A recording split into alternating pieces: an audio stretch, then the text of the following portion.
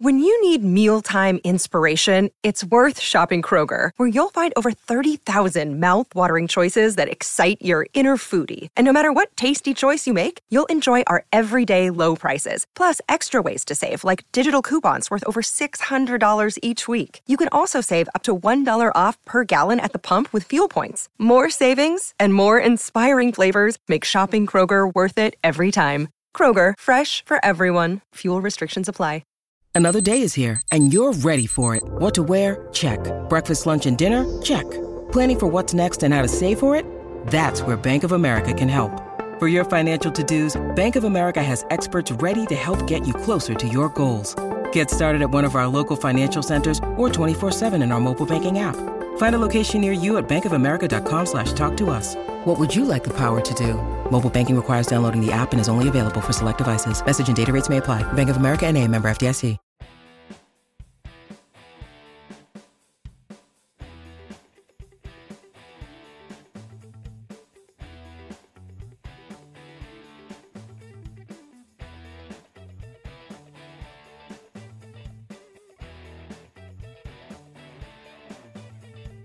All right, so we don't have many rules here in the Pass Interference Podcast, brought to you by FanDuel, the exclusive wagering partner of the CLNS Media Network. But one is, we do not bring on six-time New York Times best-selling authors to the podcast, except when we do, it's Michael Holley, NBC Sports Boston co-host Felger and Holley at night.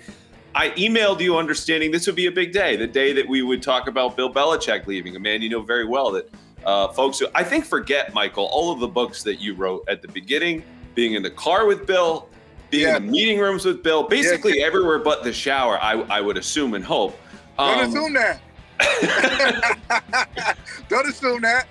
Yeah, and so I've never, listen, I'll tell you this, true story. I've never been in the shower with Bill Belichick, just put that on the record. Yeah. But I have been in Bill's childhood bedroom. I slept in Bill's childhood bedroom because when I was working on the first book, Patriot Reign, which is now, Andrew, oh my God, 20 years old this year, 20 years.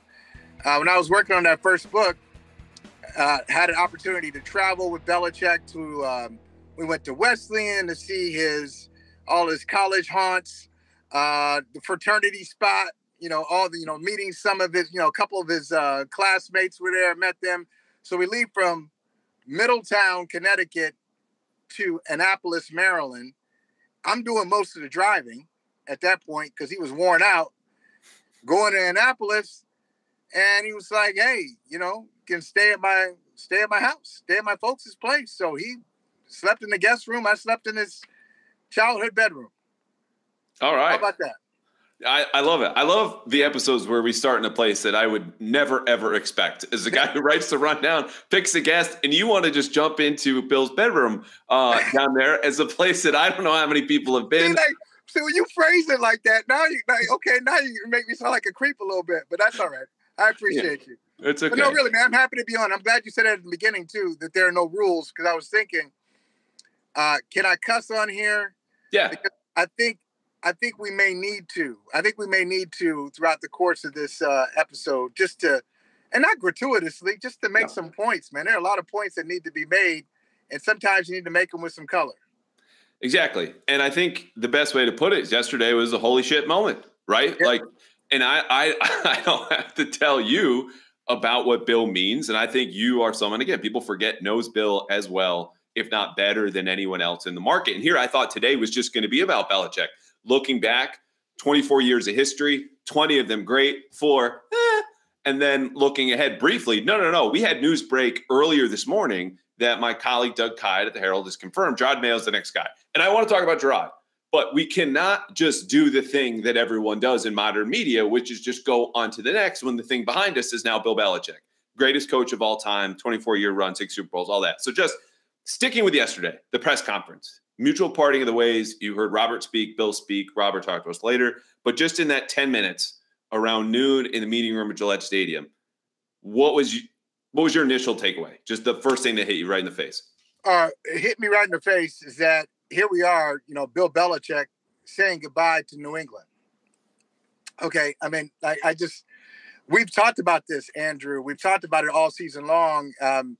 Most people in the media were not surprised that Belichick moved on, but just to see it happen, it's like planning for something. And then when the day comes, when the moment comes, you look at it and say, I can't believe this is happening. And so that was the first thing. Here's Bill Belichick standing here saying, we've decided to move on, which I know did not happen. It's never mutual. It's never amicable. Even if it's not nasty, it's not always amicable. There's always a what if in somebody's head. The person who doesn't want to quite move on, that person is kind of thinking, well, do we have to do this? So It was Robert Kraft making the decision to move on from Bill Belichick. He presented it in that way out of respect for Belichick. And my other thought is, as much as that was just kind of a euphemistic firing, it was better for Belichick to present that way. He's there. He's got his tie on. It's straight. He's got a nice press shirt on, not wearing that striped shirt he wore for like 4 or 5 straight days last week. What'd you make of the jacket, though? Like the checkered, it's not checkered. I don't know my fashion, but it was like this kind of gross blue-orange combination. I don't say to like there's a brown in there. I'm just thinking. Little plaid. Yeah. Little window pane. Yeah. Like if you just had all this time to pick the one jacket where you're going to say goodbye in a press conference laid out forever, you're like, granted, we're not being totally serious here for the folks who think we're just kind of picking at Bill. But well, if people think they're picking at Bill, if they're doing that, then they don't understand the Andrew Callahan, Michael Holley podcast today. They just don't. They're not familiar with your work. If they think, oh my God, there is no room for humor here. This is very serious. No, but I think he needed it, Andrew. Think about it. Like the last time, if he doesn't have this, if Bill releases a statement, doesn't say goodbye, there's even more emptiness. Your last vision of him is leaving a snowy field at Gillette Stadium with his face covered. He looked like when those people do the athletes when they're preparing for a video game and they wear all black and they're moving around so somebody can like capture their actions for the virtual space. He was just like, who knows who that was? I mean, that can't be your final image of Bill Belichick. Having Bill Belichick have his humanity shine through in that moment, breaking up a couple of times, thanking the fans, and awkwardly thanking Robert. Hey, Robert, all you've done for me. He needed that more than he knows. I agree. And I honestly thought they nailed the dismount. I said it today. I think Bill had the perfect words at the start, which was gratitude and celebration. And I'm not here saying I'm drinking all the Kool-Aid that they were pouring there for 10 minutes, because you're right. I don't understand why it would be mutual for Bill, let alone just a 71-year-old man who wants to uproot and move with his whole family, who double as 2 of his closest confidants and assistants on his staff. It's not the truth. But I think acknowledging what the moment meant to each of their legacies, the history of the game, the history of the franchise that brought them together, they handled that publicly in the best way possible. And I thought it was sincere, and Bill met the moment in a way you often see him meet those significant moments. Super Bowl weeks, Aaron Hernandez saga, Brady at the end. Like, you get the version of Bill that we want Wednesday and Friday and Sundays after losses and never get. So I was struck, like you said, by the magnitude of the moment, but also on a personal level, thinking back to reading your books as a kid, following the team, understanding how much my journey has just been shaped by this man and this, owner and quarterback. Like, it's crazy and it's over. And there are parts that do go unsaid though, right? Not just like the ugly ones you want to shun under the rug or whatever happened Tuesday, Wednesday that led up to Thursday. Is there anything about this that you understand? Because it came out very quickly. I will say this, that the Atlanta Falcons have been interested in Bill for weeks. And we know there's back channeling with people at that levels of power, coach, or ownership. Like, what went unsaid, Falcons or otherwise? I'd be shocked if he doesn't go to the Falcons. I said before he was fired that I'd be shocked that if he stayed. I'd be shocked if he stayed. Now, I said that, a couple weeks ago. It would just be stunning to me if Bill Belichick stayed. But Atlanta makes a lot of sense for him for what he wants. So think about this. There's a long history between the Falcons and Patriots this century. When Arthur Blank bought the team in late early 2000s, he bought the team. One of the first people he went to was Robert Kraft. Went to Robert Kraft for advice, and Kraft was still a new-ish owner in the league. He had been in the league fewer than 10 years, but Blank still respected. Hey, here's a new guy. He knows what to do. He's already moved on from a coach and hired another coach, Bill Parcells, and he got in Belichick. So Arthur Blank is kind of fascinated with Patriot culture. That's one. He also by the way, went to Babson back in the day. So he's got a collegiate tie to the area.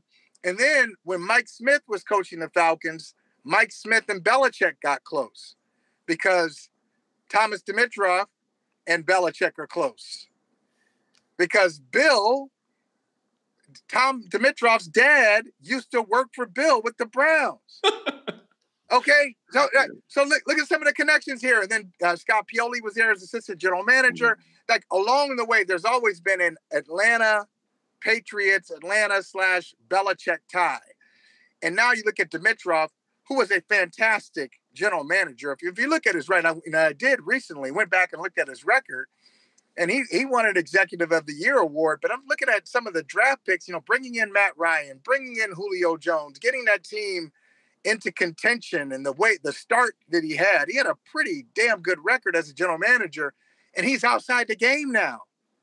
So what is Bill's weakness? I can tell you what it is. It's personnel.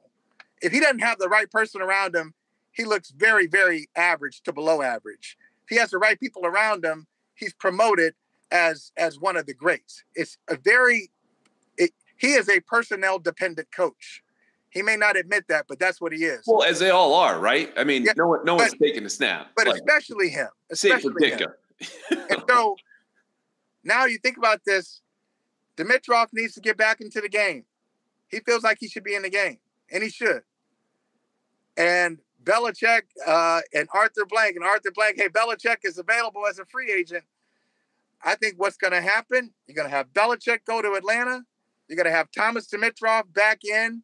His title may not be general manager because Terry Fontenot is there. I think Fontenot stays in a different role, kind of like when Danny Ainge came into the Celtics. I know I'm mixing sports. Danny Ainge came into the Celtics. Chris Wallace remained the general manager, but Ainge was the guy leading basketball operations. I think Thomas Dimitroff is going to lead football operations. Bill knows him and trusts him, which is a big thing with Bill these days. And the Falcons, here we come.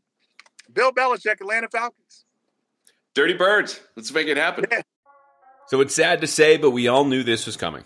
The Patriots season is over. Then again, the NFL playoffs are here, and you can still win on your own at America's #1 sportsbook, FanDuel. FanDuel right now is offering new customers $150 in bonus bets, guaranteed when you place your first $5 bet. That's $150 wanting for you at FanDuel.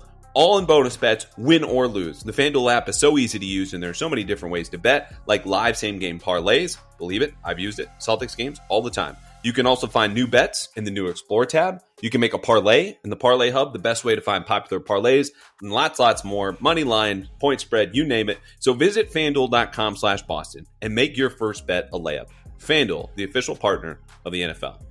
Must be 21 years or older and present in select states. FanDuel is offering online sports wagering in Kansas under an agreement with Kansas Star Casino, LLC. First online real money wager only. $10 first deposit is required. Bonus is issued as a non-withdrawable bonus bet that expires 7 days after receipt. Restrictions do apply. See terms at sportsbook.fanduel.com. Gambling problem? Call 1-800-GAMBLER or visit fanduel.com/RG in Colorado, Iowa, Kentucky, Michigan, New Jersey, Ohio, Pennsylvania, Illinois, Tennessee, and Virginia. Call 1-800-NEXT-STEP or text NEXT STEP to 53342 in Arizona, 1-888-789-7777, or visit ccp.org/chat in Connecticut. In Indiana, call 1-800-9-WITH-IT, 1-800-522-4700, or visit ksgamblinghelp.com in Kansas. In Louisiana, that's 1-877-770-STOP. Maryland, visit mdgamblinghelp.org. In West Virginia, visit 1-800-GAMBLER.net or call 1-800-522-4700. In Wyoming, Hope is here. Visit gamblinghelplinema.org or call 800-327-5050 for 24/7 support in Massachusetts, or call 1-877-8-HOPE-NY or text HOPE-NY in New York.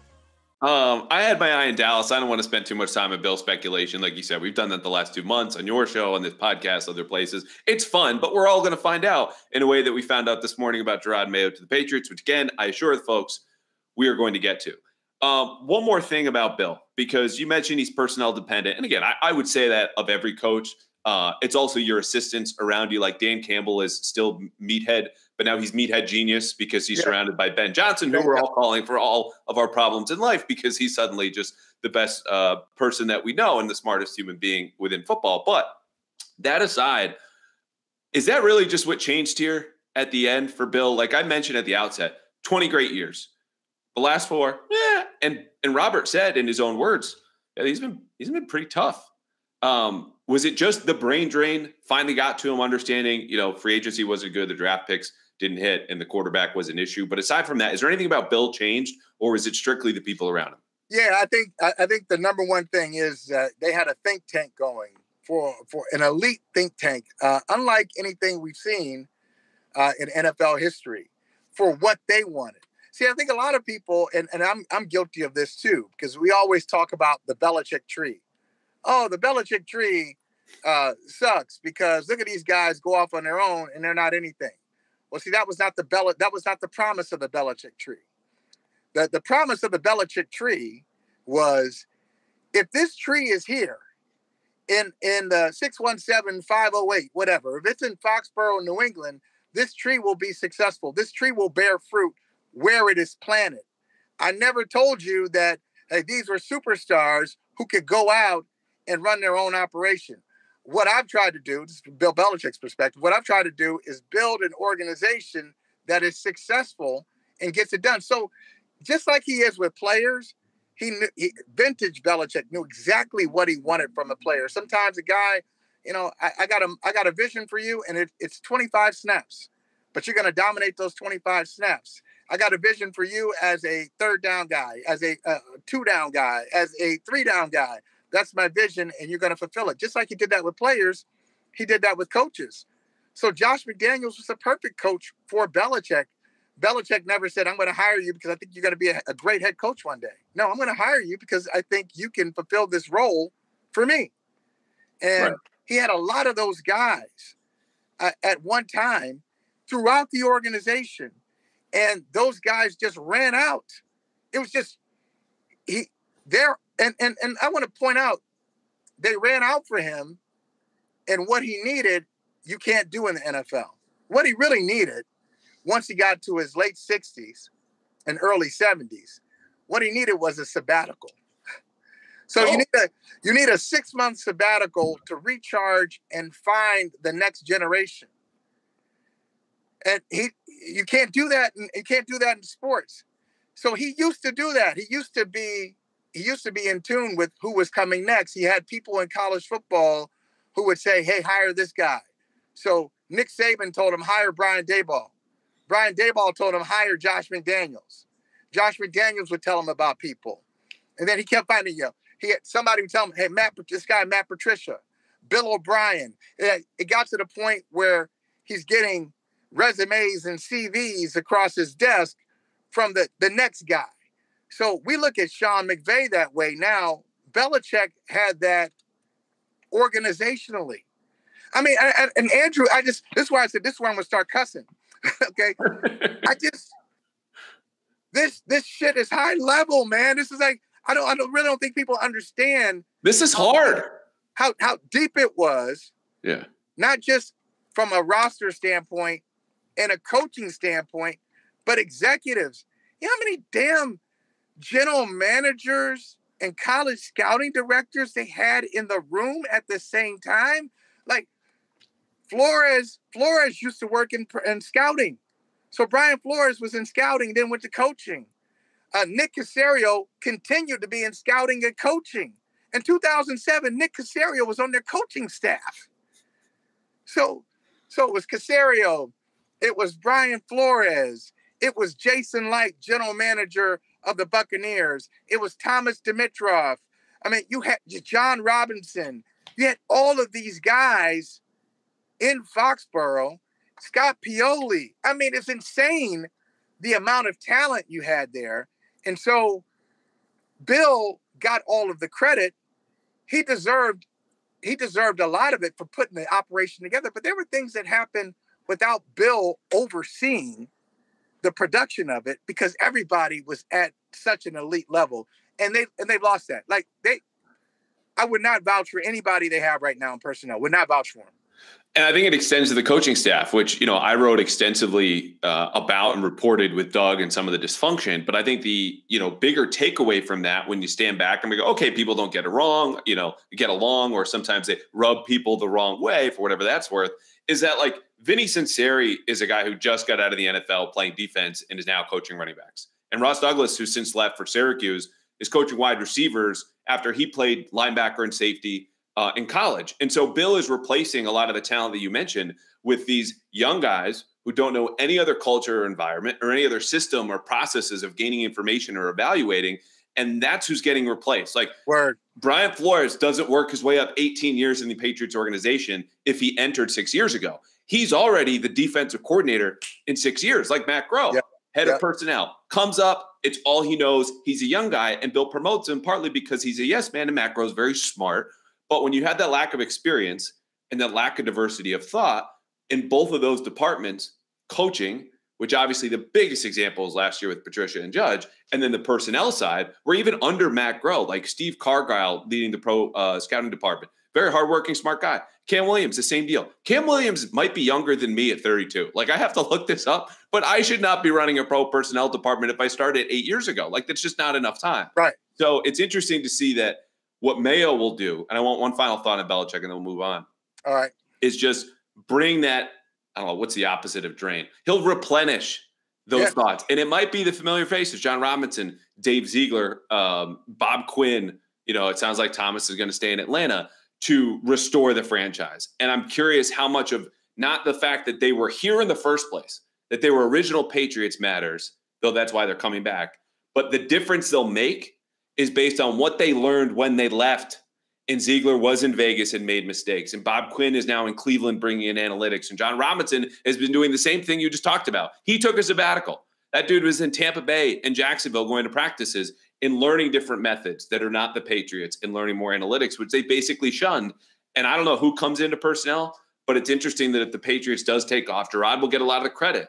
But it's the same people you just mentioned under Bill that will be driving this as much as he was at the top. It'll just be a new face of the franchise in Jerod. Yeah, I mean, look, absolutely. And I think I remember Belichick, saying to me one time when he gave the coaches, he used to give, he's a stickler, as you can imagine, that teacher that you don't necessarily like in the moment, but you think back 10 years and you say, I wouldn't be here without her or without him. Yeah. He was that guy. So he really was tough on all of the coaches, veteran coaches, whatever. He'd stand up in team meetings and say, hey, the coaches need to get their shit together. He would do that. And he would give specific examples. But I remember him giving the coaches an assignment after one of the seasons. And he said to me, like, I got to teach these coaches how to coach. I have to coach the coaches. Yeah. And so that was a part of it. But my final thought on him is, the brain drain. Yeah, you got to get the next generation. But you also have to be humble enough to know, I got to listen to other people. And he stopped and he said, he's a great listener in his prime, a great listener. And he stopped listening as much as he used to. I mean, he would let people who I would look at and say, well, what's their credentials? He would listen to them if they had good ideas. But the stories are out there. We know all the stories. Like, how do you sign? Like, how do you draft N'Keal Harry over freaking Deebo Samuel? How do you do that? And AJ Brown, how do you move up for Tyquan Thornton when there are other receivers there? And he did, why would you draft Lawrence Maroney when people told you not to do it? Like, it goes back where he had little sprinkles of not listening, and it just got louder and louder. At first, like, those guys knew, okay, Bill may not listen all the time, but then it just got to the point where his episodes of not listening got more and more frequent. Like even some of the best players that the Patriots drafted. I remember on draft day, way back in the day, his 5th round, he said, "Hey, Bill, who are you going to pick?" He goes, Dan Copen, center, Boston College. And Pioli was like, "What the fuck, man? This dude's a good player. This guy, this dude can play, Bill." He was like, "All right, yeah, put the card in." It's like, hey, man. Like, sometimes he just gets an idea about a player for a reason that doesn't always make sense, and he'll go with them. And if you look at his draft record, you can see, like the last 4 years, he wasn't listening, or he was listening to the wrong people. It's one of the two. He wasn't listening or listening to the wrong people. That's the big thing for me, because again, he tries to replenish this a couple of years ago. Patricia comes back, Judge comes back. You're just not listening to the right people who, on their own in New York, in Detroit, showed you what they're all about, and what they're all about was not enough to drive winning football. And so, I dropped that story yesterday at the Sports Hub saying, yeah, there are people in the draft room, as you were once upon a time, who have relayed stories to me where they'd have their board organized and there'd be a player at the top. It's a 4th round or so. And they need to make a pick. And Bill just looks over a column or two and says, actually, give me that guy. And no one's standing up to him because they can, because everyone came up and learned at his knee, and he might not be listening as much. It doesn't mean he's a bad coach. No one's saying that. It's just when you want to identify, how does the team fall? You lose the greatest quarterback of all time. You have 4 years since then. It's drafting, it's personnel. It's an inner circle that's never been tighter or more inexperienced. And that explains it. But it's also Andrew, just quickly, because he's completed that pass before. He's done that before. I mean, that's how he got a Super Bowl MVP that way. And I'm not talking about Brady. I'm talking about Deion Branch. Deion Branch, the scouts had him rated on what they call the backboard. And so, Bill just came in and was like, no, that guy's too productive. He's too good. You got him rated wrong. We want him in the 2nd round. And, look what happened with Deion Branch. So it's a great pick. He's done that before. He's like, yeah, I've done this. I know what I'm looking for. And he'll just go against this guy. Now, more often than not, it's worked out for him. But the last 4 years, he's just in a rut. Yeah.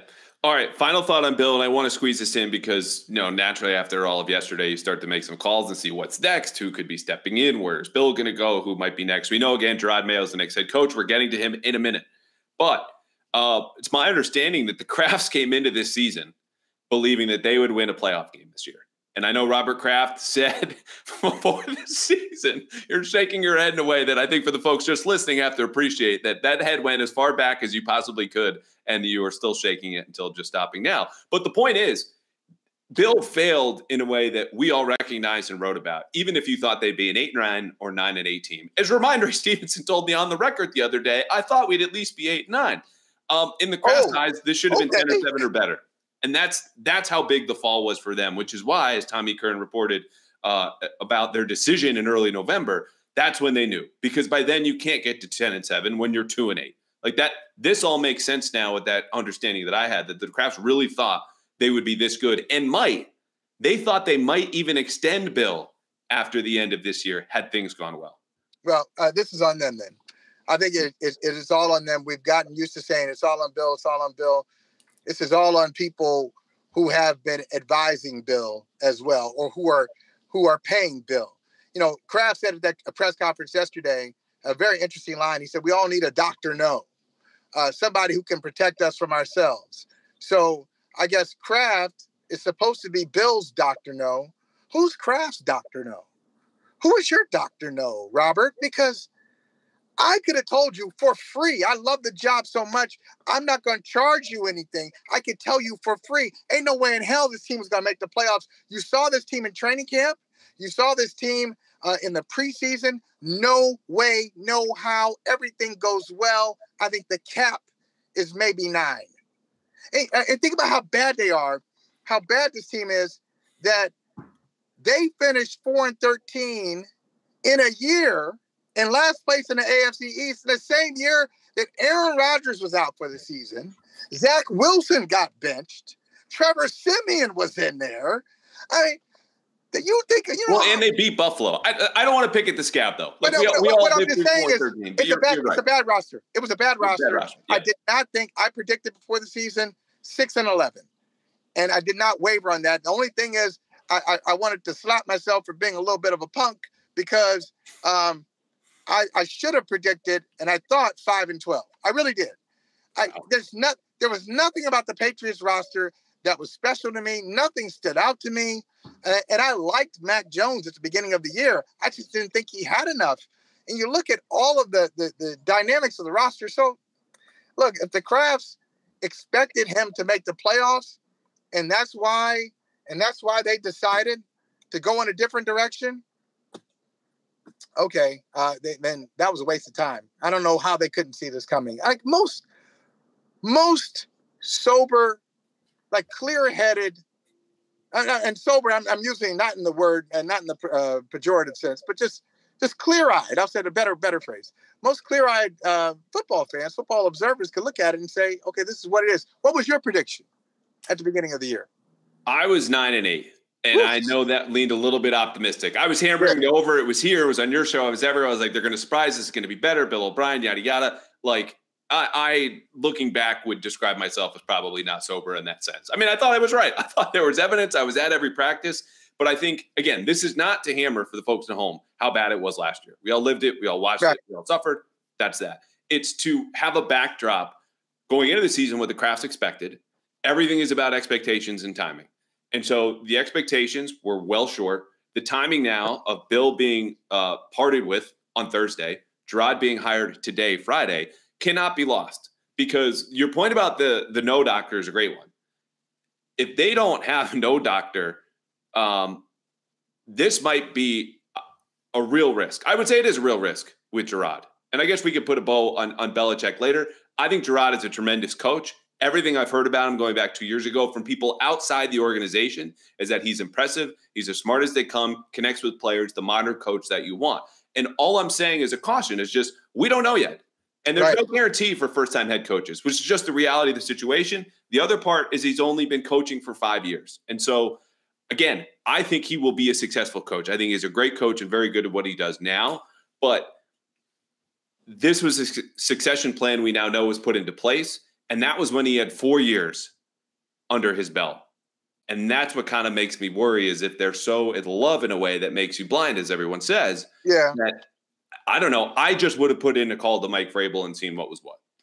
Well, yeah, I would say that for the Crafts, it's been a long time since they've been out in these coaching streets. But if you look at their record, they got to feel good about their record. Their first hire was a Hall of Fame coach, not here, but a Hall of Fame coach, Pete Carroll. Yep. Their second hire is Bill Belichick, greatest ever. And now Robert Kraft is, not only is he smart, he's got great instincts. He's got tremendous instincts in business and just in life. He's a very instinctive, sensitive person. And I say sensitive as a compliment. So he's got to feel pretty good about what he's done. I mean, you think about organizations that have hired coaches. Some organizations are not good at it. The best at it, we know, is Pittsburgh. And, in 55 years, you look at their record, Chuck Noll, Bill Cowher, Mike Tomlin, bam, bam, bam, 3 Hall of Famers, all of them. So some organizations know what they're looking for. And Mayo fits that Pittsburgh description because all those guys I just mentioned, the Noll, Cowher, Tomlin, they were all hired in their mid-30s, very limited experience. Tomlin probably was the least experienced of the 3. Oh, for sure. And they've all had a level of energy and dynamism that they brought to the job that attracted others and attracted players. I'm not going to make any prediction on Jerod Mayo until you tell me, though, what's going on with the front office. Because if the front office stays the same, he will not be successful. He won't make it. In those same calls I made last night in last week, 2 people have come to the forefront of my mind of who will be the next GM. I don't expect them to use the GM title just because they never have, and that even goes back to Bob Greer. Mm-hmm. But the point being, who has personnel control, right? That's what matters most. Elliot Wolf, who's currently a director of scouting, guy who came from Green Bay, 14 seasons under his dad, Hall of Famer Ron Wolf, then goes to Cleveland for a couple of years and has since been in New England. He is an old school evaluator, tape over everything, and that's it. I don't think he's particularly aligned with analytics from what I've heard. Doesn't mean it's a good thing or a bad thing. It's just what are you relying on? What tools are you grabbing to evaluate players? Obviously, the tape is important. He's respected. He's handled free agent negotiations on his own, even though Matt Groh outranked him in the front office. He's got a bigger network. I think he's a little more natural in those settings. He's one name to watch. The other one is Dave Ziegler, because Dave got fired in Vegas with Josh McDaniels. I'm not saying he was collateral. He had big whiffs when it came to Chandler Jones. I don't think the Devontae Adams trade was a good idea. They left a bad defense, still bad, at a great quarterback. Yeah. That's all pretty damning. But he has a combination of things I think the Crafts will find attractive. And now, granted, the big question mark is his relationship with Jerod now that he's a head coach. I don't know anything about that. But he did not start in New England. He came in with an outside framework from Denver that informed him in ways and allowed him to stand up a little bit more, as I understood it, profiling him a couple of years ago. Okay, I'll speak for myself. I'm not of this hive mind here with the Patriots just because what Bill said is what Bill goes. I'll push back. He goes up the ladder here, top position, replaces Caserio, leaves, and again begins to implement things that were not done in New England. Okay, more analytics friendly, more collaborative process. Like they really overhauled things there in Las Vegas. He didn't get to finish it. He made mistakes, but those are my two names. Your reaction is what?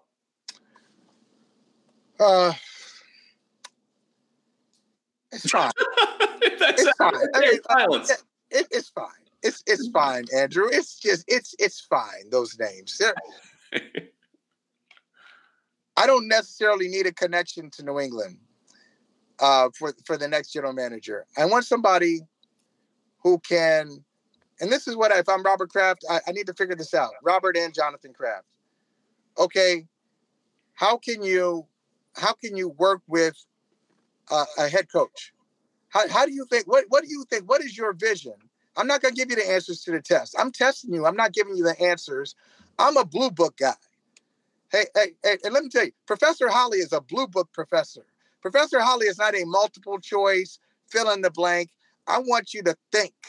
That's what I'm paying you for. I'm paying you to think. So I'm not giving you the answer. You're giving me the answer, but I'm evaluating you on what you say. What is the best way for a front office person to work with the head coach? Do you think arguments are healthy? Do you think that you need to have the final say over the roster? Is it possible to be collaborative on the roster? And here's my big question. Who would you take? I keep asking that. I want to know at number 22, it's an unfair question. Today, I know the answer will change, but based on your evaluation, because they've been evaluating all year. This is late. I don't know if people in the audience understand how late this is for scouts and evaluators. A lot of teams have already stacked their boards pre-Mobile, pre-Indianapolis scouting combines. They did it in December. So they've already stacked it. In January, late, board stacked. So now they do it again based on, watching more tape and evaluating and talking with players. They'll do it again. So who would you take right now with the third pick in the draft? Tell us about our roster. How good are we? Were we an unlucky 9-win team? Andrew Callahan predicted 9-8. Is Callahan right? Are we a 9-8 team? Don't listen to him ever. Yeah, right. Yeah. And don't talk to him, by the way. Yeah. The Herald's done some damn good reporting. Don't talk to that dude. Are we a 9-8 team that just kind of got trapped in 4-13, or is 4-13 accurate? See, I would tell him, I need somebody to come in and say, yeah, you are. You're not 4-13. You're 2-15 talent. You're 4-13 because Bill Belichick can coach. But do they want to hear that? Because that's the other part of it. I don't care what they want to hear. What they need to hear. But that matters in the hiring process. Like, it doesn't change my answer. My question is, how much does what the Crafts want to hear, which goes for all of us as human beings. No one likes bad news. My mentions are never worse than when I'm dropping those stories, because it has a lot of bad news, which, so hello, when you're 4-13 and 8-9 with a lot of very obvious problems, people are going to talk, things are going to be bad. The point is, if the Crafts had that expectation, as I reported just now, they thought they would win a playoff game this year. And you go in and say, no, you were not unlucky. You were actually lucky to be 4-13. Right. If they don't want to hear that, the interview might end right there. I don't know if that's the case, but it's a real crux, I think, for people who go into that job and say, I want control, I want to be aligned. If we disagree on this, there's no reason to move forward. Yeah, that's a great point. You bring up a great point, and I think it's a real issue for the Crafts going forward, because the only thing that to circle back, you asked me about yesterday.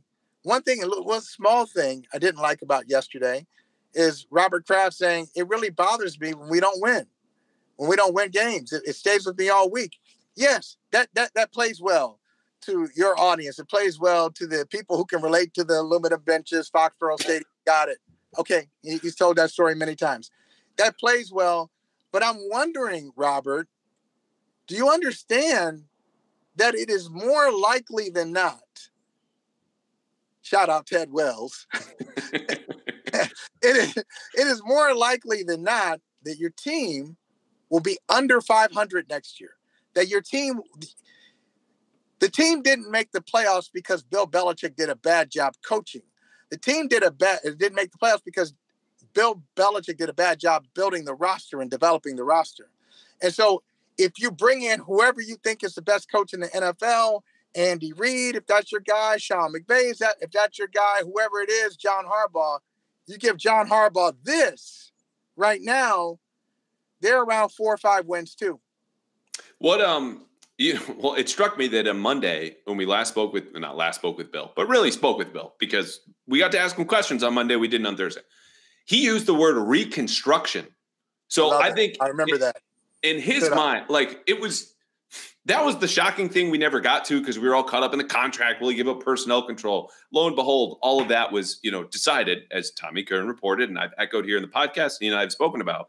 But he seems to understand where the roster's at. And that might have expedited his exit, in addition to what Mike Reese reported last night, that basically he felt he was being undermined with Jerod and certain movements that Kraft was taking and restricting his power. I would say, hey, don't go 8-9 with a dumb offensive coaching mistake, and that's how you don't get your power curve. But that's just me.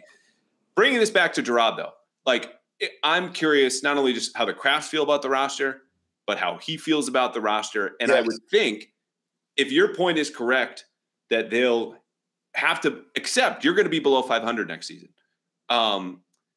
He'll get some runway here. There's no question you hire the youngest coach in the league, and he gets to develop and find himself in a way that even if they think he's ready, they're going to be growing pains, right? And so what would those growing pains look like to you? We know his strengths, connects well with players, X's and O's, commands the room, charismatic guy. We're both on the record, think he'll be a very good coach. But as a head coach, we don't know until you do it. So where are those problems going to lie? Where are those minds that he's got to navigate? I mean, so many. Maybe not putting the players in the right spots at the right times. Maybe not hiring the right, and this veteran coaches do this too, not hiring the right O coordinator, not hiring the right D coordinator, not being patient with the coaches, not coaching the coaches hard enough. I mean, we've seen so many examples. Okay, the Steelers are going to play the Bills in the playoffs. So two playoff coaches who are very good coaches in the NFL, Sean McDermott, Mike Tomlin, they both fired offensive coordinators this year. They both got it wrong. And so Tomlin has struggled to find his offensive coordinator at times. You stay with Matt Canada, and then, he's really, the Tomlin tree is not, he's great, but the Tomlin tree is not great. Sean McDermott, so fired up his offensive coordinator this year. Last year, fired his D coordinator and made himself the D coordinator. How does Jerod spend his time? I'm not talking about the Sunday NFL. I'm talking about Monday through Saturday. How does he spend his time? How does he float between meetings? Bill Cowher told me a story. It was great. He used to spend a lot of time with the defensive coaches. He was not the defensive coordinator, but he really leaned on the D coordinator and let them know, this is what I want to see. Yeah, Dick LeBeau. And so, and others too. Dick LeBeau, he had Tim Lewis as his D coordinator for a while. And he said, whenever he would see mistakes, and it depends on how are you as a manager is what I'm getting at. He'd see mistakes on defense. And some of his coaches would be like, hey, we'll get that cleaned up. We'll get that cleaned up. And he would say, intentionally, I would stand up and say, this makes me sick. I'm bothered that you're not bothered. I need to leave the room. I want you to be as bothered as I am. Clean that up. That's how we lose games. And then he'd leave. And then he'd come back, and then the coaches would have the right mindset. So these are all things that veteran coaches struggle with, rookie coaches struggle with. How does Jerod Mayo find his way? And, oh, by the way, I haven't mentioned replacing Bill Belichick. I know you're replacing a 4-13 coach, but you're also replacing a 4-13 coach who is also the greatest coach of all time. Now, to that point, I think Jerod is secure enough personally in a way that we saw in his interview with the Zoom a couple of weeks ago, talking about Bedard's report about rubbing people the wrong way, and was very good about that. And I think it spoke to him personally, also his professional security at the time, because I'm like, no one says this if they're on the way out. They say this if someone else is on the way out who might have leaked that. Lo and behold, Jerod is staying. That person probably is going. As far as the managing, that will reveal itself, I think, if they start 2-5, 3-6, whatever it might be, because I think that will be an area where Jerod might have the temptation to do what Bill did, right? As all the assistants do when they leave or become head coaches. Right. And I think yes. Bill so right. going business as usual, there's real value in that, right? Stay the course, trust the process, et cetera, et cetera. But he needs to be authentic through that. If he feels a need to change things up and trust that, because those are going to be the hard times. That's when the locker room frays or splits. And the locker room did not, aside from the quarterback situation this year and characters like Jack Jones and Trent Brown. So Bill kept that together because he had the credibility and the trust of the locker room. Jerod will have that at the start, but when guys are waffling and tilt towards Bill because he's still the greatest of all time, where are they going to go at 3-6 if Jerod starts to act, I would say, out of character, which is a lot of projection here, right? But like, we know the season will be tough. The bottom line is, in those hard moments in a losing season, keeping a locker room together, how is he going to act in a way that no one can know until you're there? That's right. You don't know. You don't know. A guy who was recently married, you don't know what kind of husband you're going to be until you start. Yeah. And those who are, moms and dads out there, you don't know what kind of mom or dad you're going to be until you're on the job. There's no way to train for it. People can talk to you about it. Do this, do that. You're not ready. Nobody's ready. You're not ready in the way you think. There are certain things you prepare for, but there's certain things you cannot even imagine. You don't know the personality of the child. You don't know how you're going to respond in certain situations until you do it. So that is the great unknown. But I do want to say, Andrew, I hear a lot of people saying this. I know you do too. Oh, it's the old regime. Oh, hey, I got to get the old regime out of there. I got to get something totally new. Well, let's not so fast with that. Because if you have the opportunity, if you were drafted by the greatest and you got a chance to play for him and be on his coaching staff, that's not inherently bad. If a smart person, an observant person would say, all right, these 20 things he does are fantastic. I'm going to copy these. I would never talk to people like that. I would never handle discipline that way. I'm going to take out and I'm going to take the positives. I mean, that's who we all are. That's right. Like all of us, no matter. You are an amalgamation of you've seen and negativity you've seen. Now, some people don't even realize how much negativity, and they're repeating the behaviors of negative people. And so, yeah, you maybe need to purge that from your game. But if you're paying attention and you're around brilliant people, Bill Belichick's not all bad. He did a lot of bad stuff. But if he's the greatest of all time, he's the greatest of all time. So if my resume says I was on the coaching staff with the greatest, that's not bad. He did some bad things, but he did a lot of damn impressive things that you should copy. Right. Yeah. The first line of the stories yesterday, his obit, whatever the time comes, like what goes in the first paragraph? What is he about? What did they do? Bill Belichick, no question, greatest of all time. But I'm so glad you brought this up, as I've taken way too much of your time that I promised, but we'll wrap here in a second on Mayo, because I think the people who are down on Mayo will say, oh, the Krafts are just running it back. This will stay in the family. Nothing's going to change. No. Jerod Mayo is ready to modernize the Patriots operations. That goes for the coaching staff and the handling of players. It will go from the front office whenever they land in a GM. This team is going to get an update. Okay, we're all going to watch it, and the wheels spin on our laptop, and it'll go from 0 to 100%. And at the end, I don't know what it's going to look like. But when it does finish, we are going to get a new franchise here that will build on the foundation, the hardware that Bill built in, and it will be new. It will be fresh. It will be modern in a way that I think a lot of people inside the building, speaking to me, have yearned for. Jerod is the first step of that process. The wheel is now spinning.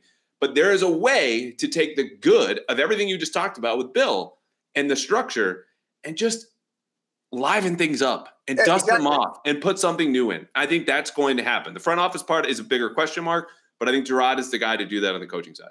I agree. All right, last one. Last one. Go ahead, because you know this. The audience doesn't know. I'm on this street. I'm not gonna tell you what street I'm on. I'm on the street, and my wife said, "You're gonna be at this appointment," and I said, "But I gotta talk to Andrew Callahan." Okay, you're gonna be at this. But you tell Andrew Callahan you got to be at this appointment. So I'm down the street from this appointment I got to be at. So go ahead. Okay. Last one. So I won't get in trouble. All right, now I lied, but we'll do two quick ones. We haven't talked about the offensive coordinator. I know your feelings about Bill O'Brien staying. I have said all along, just like I said all along, Jerod Mayo is most likely to become the head coach. Jerod Mayo is the head coach. Bill O'Brien, I believe, will stay as offensive coordinator. Okay. If it's not Bill O'Brien, who do you want or what do you want in that coach? Josh McDaniels. Okay.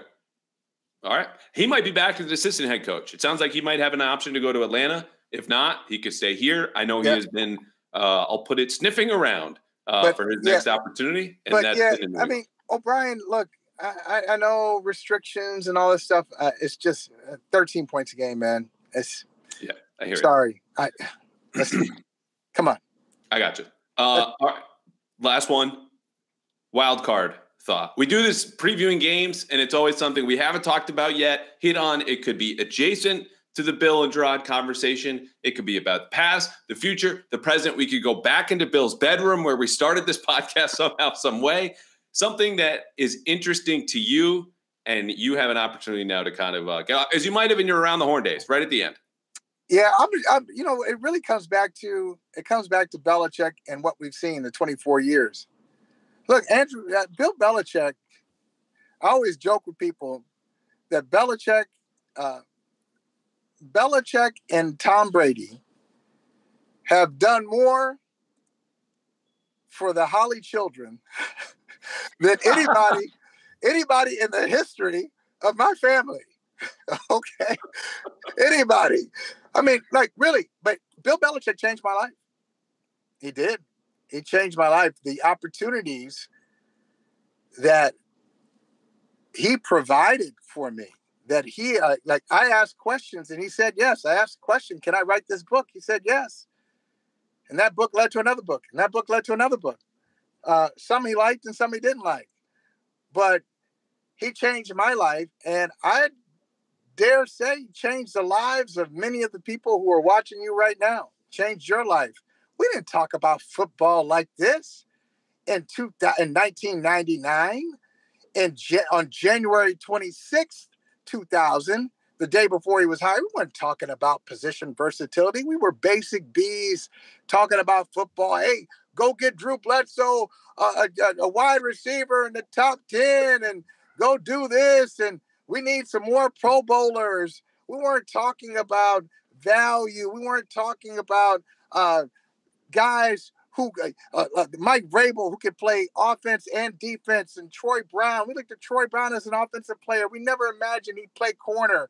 We never imagined that we'd get such high-level coaching and general managing and so many different players coming through here. We never saw this coming. So I'm just amazed. I stand in gratitude and awe over what we experience. And I know, like, some of the calls for Bill's head have kind of glossed over that. Oh, like, he's got to go. Yeah, he had to go. It was time.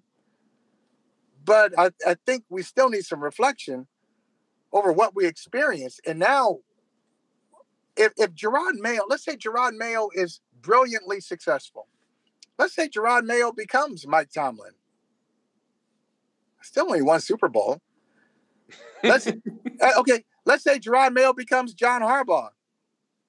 That's one Super Bowl. They got division titles. Let's say he becomes Andy Reid. That's only two. That's two. Okay. So I mean, like, damn, this motherfucker won 6. I mean, it's crazy. And I've told the story before. My son, my middle one, would say to me every year, "Hey, Dad, you're going to the Super Bowl again this year, right?" My son, it doesn't always happen like that. He said, "Yes, it does." So you're too young. You're too young. You don't understand. I said, well, and this is when like Tom Brady was 37. I was like, and Tom Brady will retire one day and, they won't be great next year. 38, 39. They're in that conversation. It's just wild. We experienced it. We saw it. Shame on any of us who said it was just Brady or just Belichick. We saw too much. We saw Ty Law with 3 interceptions against Peyton Manning. We saw Teddy Bruschi rip the ball from Dominic Rhodes.